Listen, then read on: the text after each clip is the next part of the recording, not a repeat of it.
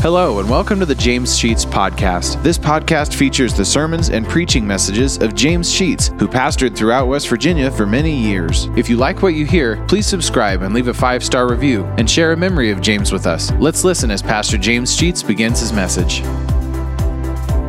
We're continuing with our series of sermons from the early church as presented to us in the book of Acts, and we're going to begin right exactly where we left off last Sunday night. In the 5th chapter, we concluded with the 13th verse, and I want to begin to read with verse 14. And we'll read down through verse 20. And believers were the more added to the Lord, multitudes both of men and women, insomuch that they brought forth the sick into the streets and laid them on beds and couches, that at the least the shadow of Peter passing by might overshadow some of them. There came also the multitude out of the cities round about unto Jerusalem, bringing sick folks and them which were vexed with unclean spirits, and they were healed every one. And then the high priest rose up, and all they that were with him, which is the sect of the Sadducees, were filled with indignation, and laid their hands on the apostles, and put them in the common prison. But the angel of the Lord by night opened the prison doors, and brought them forth, and said, Go stand and speak in the temple to the people all the words of this life. And may the Lord add his blessing to his word. Let us unite together in prayer. Our Father and our God, we thank you for the privilege that is ours to share together in your word. We thank you for each one present this morning and pray that your Spirit would be outpoured upon us and our lives would be blessed, as we have already received a blessing through the Sunday school and now through this portion of the service. We pray that you would enter our hearts in a mighty way this morning, now through the preached word. For in Christ's name we pray. Amen. In order to understand the scripture that we just read, it's necessary for us to briefly review in just a few moments the early portion of that 5th chapter. You may recall that the early portion of this chapter dealt with a man and his wife who had sold some property and had given the money, part of it, not all of it, but a portion of the money from the sale to the church. There was nothing wrong in what they did except in what they pretended. That is, they pretended that they had given the entire price of the land to the church, when in fact they lied about it. They had given just a portion of it, which was nothing wrong with giving the portion. The problem was they had lied. They had lied to the church, but more importantly, they had lied to God. As a result of that, God punished them very severely. As a matter of fact, he took their life. They both died as a result of the lie. And the interesting portion of verses 12 and 13 leads us to believe that there were some of the people who were a part of the church that got pretty scared about their own life and tried to stay away from Peter for fear that he might ask them what they had done with their property, and they didn't want to answer. There were two groups of people in verse 12. We find evidently a group that were very much sticklers with the apostles, with Peter and John and the others, and continued to be very faithful in their service. And then in verse 13, there was a group of those that we might call the fringe of the church, who kept their distance, who didn't get very close to those who were actually the faithful in the church. There are lots of fringe people to the church. Lots of fringe individuals who really do not want to be a vital part of the function of the church, but don't want to get so far away but what they might be able to identify with the church if the situation warranted it. Those keep their distance except in times of necessity. They keep their distance except when there is a funeral or a wedding or some other function. But the normal day in, day out affairs of the church, the attendance of the services, the contribution to the church with time, talent, and money, the whole thing, they become fringe individuals who, if you would ask, are you a part of the church, they would say yes, but we might find that they, in fact, are far from being very vital to the function of the church.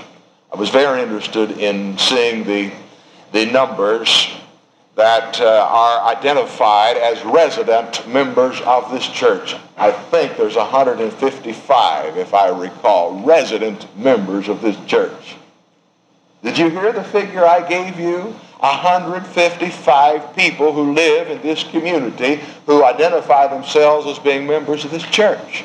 I said 155. Let's see. 76 plus or minus 80, 85, almost never 90, once in a while 100 in attendance. But I said members of this church. We have a great fringe. A great fringe. Who are identified by some means or other. And here were these. But in the midst of this congregation of people, an event took place that shook them to their very foundation, and that is 2 members of the church lied to God and were struck dead in the church building. And they picked them up and carried them out and buried them. It began then to sort out the members of the church. Those who were faithful became very faithful, and those who were on the fringe began to find that they desired to stay at a distance. They had other interests, other affairs that claimed their time, their talent, and their money, and they began to drift aside. And we would think this is terrible that people began to leave the church. There are times that the best thing in the world that can happen is for people to leave the church. Now I know I'm going to shock some of you and maybe even make some of you mad, and that's quite all right, because there comes a time in the needs of any group of people when a purging becomes important and valuable, because the real members of the church will stand up and be counted, and it's the fringe that fade away. Out of this purging of this congregation in the book of Acts, we find that God was able then to begin to perform mightily the works that needed to be done. People were beginning to flock to the church, and they were being healed. Why? Because sin had been purged, the church had gotten right, and it became the body of Christ like it should have been. It ceased to be a social organization. It ceased to be a group of people who identified themselves with a building. It became the real, vital family identified with Jesus Christ. And because of it, God then was able to get back to work. We might say that the Holy Spirit became ungrieved. You remember the Scripture tells us not to grieve the Holy Spirit. It tells us that when the Holy Spirit is grieved, then the function of God within a church ceases to be as great as it ought to be. If the Holy Spirit is not working in any congregation, we can begin to question why, and we will suddenly discover when we search it far enough that it's because sin has begun to choke the Holy Spirit. And sin is that which is contained within the individual lives of the people who claim to be a part of the church. On the evening of the Lord's trial that preceded his crucifixion, he sat at meal with his little group of disciples. They were eating together, talking as we would do at any meal, and Jesus sat perhaps at the head of the table. And finally Jesus said to them, "One of you will betray me." You can imagine that that group of 12 men got very, very quiet. "One of you will betray me." They became nervous, for they heard in their mind, "One of you will betray me." They cast their eyes sideways to each other, as I would have done had I been in that group. And the thing that they began to do is the thing that I would have done had I been in that group. I began to wonder, is he talking about me? Did he say my name? Am I going to be guilty of betraying my Lord? Peter, John, Matthew, Andrew, and the others, and Judas all began to say, "Lord, is it I? Am I guilty?" And they were trying to go about the eating process and look nonchalant, but being cut to the very heart. And they began to put their bread in the bowl of the soup, to take it out as was their custom. And as Judas put his in and took it out, he said, "Lord, is it I?" And Jesus said, "What you're going to do, go do it and get it over with. Do it quickly." Cut to the heart. Why? Because Judas was not a real, vital part of that fellowship. Because he was one, although he was a member of the group, whose heart was not regenerated, whose life was doomed for an eternity of hell, even though he claimed discipleship.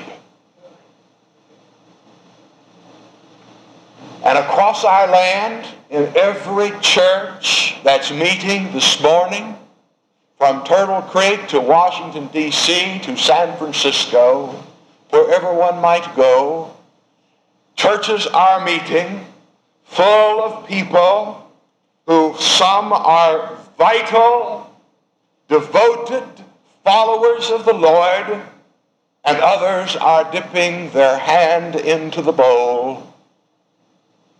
And Jesus is saying, "What you're going to do, get it over with. Get it over with. Lord, is it I?" And out of this entire experience that happened in this early church, the scripture says that the multitudes began to come and bring their sick and lay them in the streets in hoping that even the shadow of Peter might fall upon them, and out of that they could be healed. When the church is right, the people will come. We do not need to put on fantastic programs, nor call in outstanding, phenomenal speakers, nor invite the most fantastic quartet or choir to perform. When the church is right, the people will come and will be saved, because the Lord said, "And if I be lifted up, I will draw all men unto me." The problem in the church across our land is we're trying to do the drawing. We are not to do the drawing. It is not our responsibility. Our responsibility is to do nothing but lift up Christ, and He do the drawing to Himself. Jesus said, "Let your light so shine," that's you and me as individuals, that's us as a church. "Let your light so shine before men that they may see your good works." But He didn't stop there. He didn't say, "Let your light so shine before men that they may see your good works." He said that they may see your good works and glorify your Father which is in heaven. That which we do that is intended to draw attention to ourselves or to our goodness or to our morality will be the fringes of the church, the fringes of faith, the fringes of society, because it's those people that lift up Christ that are the real members of the church. And he will draw people, and our efforts will be designed to do nothing but give him the glory. So they brought their people, laid them in the streets. There was a revival going on like you wouldn't believe. Not because of any great preaching that Peter had done, but because the Holy Spirit now was able to get back to the business of saving souls. Because the church was right. Did the apostles perform miracles? Yes, indeed they did. Peter was capable of even raising the dead. The Lord gave Peter that capability. Why were the apostles given such tremendous capability to heal and to raise the dead? In order that people could see the difference between Christianity and Judaism. To see that there was something different. There was a new day dawning. There was the power of God in the world through Jesus Christ that hanged on that cross that those very people had watched be crucified just a few short days before. But listen, this gift ceased when the apostles passed from the scene. Now I said the apostles could perform miracles, and it no longer is available to mankind to perform miracles. But listen, God is in the miracle performing business. God is in the miracle performing business. And do you know why he performs miracles? Well, there are many reasons, but primarily, of course, that he could get the glory out of it. But listen, we can cause miracles to be performed by our lives. We can cause him to do it. And he will in response to us. But it's based upon a verse that you all know well when it says, the effectual, fervent prayer of a righteous man availeth much. Now there are some important words in that verse. Effectual, fervent prayer of what kind of man? The man that's on the fringes? The woman on the fringes? No. The Lord is not going to pay much attention to the prayer of the fringe. The Lord is going to pay attention to the prayer of the righteous man or the righteous woman, the one who claims a vital part and demonstrates a vital part of the church and its ministry. The effectual, fervent prayer of a righteous man will avail much. Listen, God is interested in performing miracles in our lives. He would perform more miracles if we were effectual and fervent in our prayer life. There's where the power is. He wants his children to have the best. But to get the best, we must give the best. And our problem is we want the best God has to offer, and we will in turn give the least that we think we can get by with. And we can't get our miracles that way. To get the miracle we want, we must give of ourselves fully and completely. You might think, well, what about all these faith healers that there are around? All of those that can call down power from God out of heaven and lay hands on and people get well. The quote, Oral Roberts of this country. And I'm not downing him any more than anybody else. I'm not downing him at all. I'm not criticizing him. But I want to point this out to all of those, quote, faith healers that are around the world. Take away the psychosomatic. That is, those people who think they're sick and who think they're healed by the fact that somebody laid their hands on them. Take that away.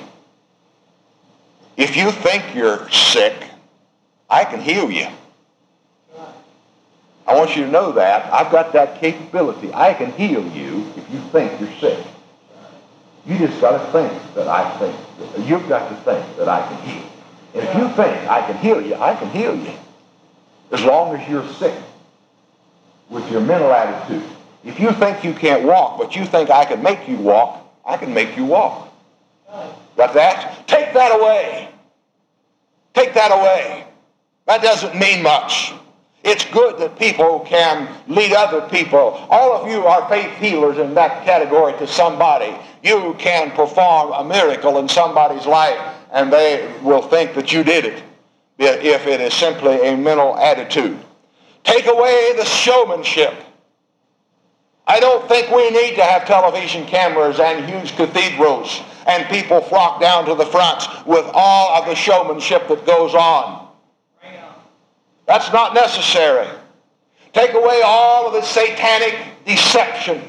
When Satan puts his people in places to mock God by pretending that there's healing going on. And I know that there are many people who we see on television that appear to be healed, that number one, were never sick to start with, and secondly, pretend to be healed when they never had anything happen to them. Take all of that satanic deception away and take all the money out of the picture. Right. Don't have any of that floating around, and you don't have anything left. Now listen, if there is a faith healer in this country, and I've said this a little bit before, and we talked about it one night in prayer meeting, I would like to invite this faith healer to go with me to the hospitals, and we won't need doctors anymore.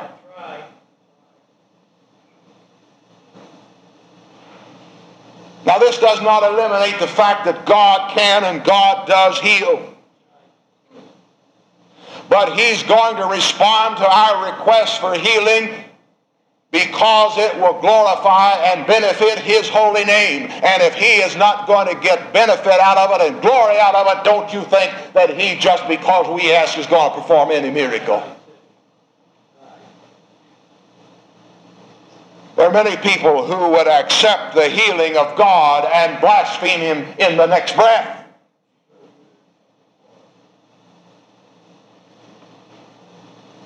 When people are tuned into God instead of tuned into TV or something else, then we'll see the miracles of God being performed.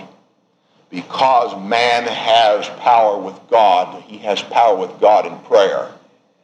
And God will hear and respond to us in relationship to our faithfulness. But don't you expect to get it from God if we're going to stand on the fringes. It's not going to be there. We don't have the power. Just like TV reception. If you're out on the fringe of the capability of the station to reach you, you're not going to get a very good picture. And that's exactly where most of us are most of the time, it would seem. We're out on the fringes and we don't get a very good connection to the power source. Well, what was the reaction of the community? Well, they got angry. The church, the leaders of the synagogue, the high priest, were very unhappy that these people were being healed. And they were infuriated. And they threw Peter and the others in prison. But they didn't stay there. Somebody picked the lock. The scripture says that an angel of the Lord that night came down and opened the door. Now you talk about divine intervention. Now let me tell you, I believe in the supernatural. I believe that God can and does intervene in our lives. And most of the time we don't even know that he's done it. How many times have your life been saved because God personally intervened? One of the favorite preachers that I like to read about is a Presbyterian preacher by the name of Peter Marshall, who was chaplain of the Senate. His wife, Catherine, writes a good bit today. And his son, I understand, is preaching. Peter Marshall was a very belligerent young man. He was bent on having his own way in spite of anybody, and lots of us fall in that category, so you might want to identify yourself with Peter Marshall. He was very angry one particular evening. He was a preacher, but he was angry at God because he hadn't gotten his way. Most of us get angry at God when we don't get our way. And Peter Marshall went storming out, and out through the woods he went in the middle of the night, angry, shouting, calling on God, discussing this whole thing in very bitter words. And finally he tripped and fell flat on his face. And as he lay there, he was very belligerent with God. And just about that time the dawn began to come up, and he opened his eyes and saw that he was looking over a cliff. Had he taken one more step, he would have gone out into eternity. God intervened in his life and stopped him in his tracks to wake him up. Sometimes God performs the supernatural. I don't believe Peter Marshall tripped on a root. I believe God stuck out his arm and stopped Peter Marshall in his tracks. And I think that he will stop you and he will stop me at times because we are not living the way he wants us to live. Our lives, our attitudes, our mental concept, our place in the church, our position, our life in general is not as God would have it to be, and he will, by supernatural means, intervene to get us straightened out. There are other times that he will intervene in order that he can bless us with the blessing that we want. I am confident that many times he has intervened. You've heard all of the stories of somebody who missed an airplane by some peculiar happening, and that plane crashed. I am convinced that there are cases in which God purposely kept a person off an airplane. I'm convinced he has kept my car from starting. I know he caused me, when I was trying to drive an 18-wheeler one time, was going across the mountains, that he did not allow me to make that trip when the clutch went out on that truck, because I wasn't capable of driving it. It's the first time I've ever been behind the wheel of one. And I was determined I was going to take it over that mountain to get a load of cattle and bring back. That would have been the worst thing in the world for me to do. I know that he intervenes. He exercises his supernatural power because of what he wants us to do. Our problem with us is that we don't recognize when he has been good to us in stopping us in our tracks. And we want to lash out like Peter Marshall when God has been good to us. It's divine intervention. And here's divine intervention. The angel goes down and opens that door of that prison and says to Peter and John and the others, now, he didn't say, go home and hide now so you won't get arrested again. He said, go and stand in the temple and preach. And that's exactly what they did. They weren't liberated to flee. They were liberated to preach. God's supernatural intervention in our lives is to provide a means whereby we give God glory. If God intervenes in your life, you better thank him for it. If God stopped you from doing what you ought not to have done, we better thank him for it. He's got a purpose and a plan. And the plan is that we get off the fringes and into the thick of things. That we become a vital part of his church in order that we can be a vital link in proclaiming the gospel. He purged this church, and as a result, many, many people were saved. You and I are part of the end result of the thing that began to happen in this early church. All because of the intervention of God in the lives of this church. Has God intervened in your life? You better hope he does. You better hope he does. Maybe like Peter Marshall, stop you or stop me in our headlong determination to destroy ourselves. And if he doesn't stop us, we'll do it. Let us pray. Thank you for listening to today's message. If you like what you hear, hit the subscribe button. You'll receive automatic notifications and downloads when a new message is added to the podcast. Also, please leave a 5-star review and take the opportunity to share stories, memories, and appreciation for James Sheets and how God used him to impact your life. If you'd like to know why and how this podcast got started, check out our first episode. Lastly, if you want to donate to help offset the cost of operating this podcast, you'll find a link to our PayPal account in the podcast description, and email us at james.sheets.podcast@gmail.com. Thank you for listening, and remember to trust in God for today and for all of your tomorrows.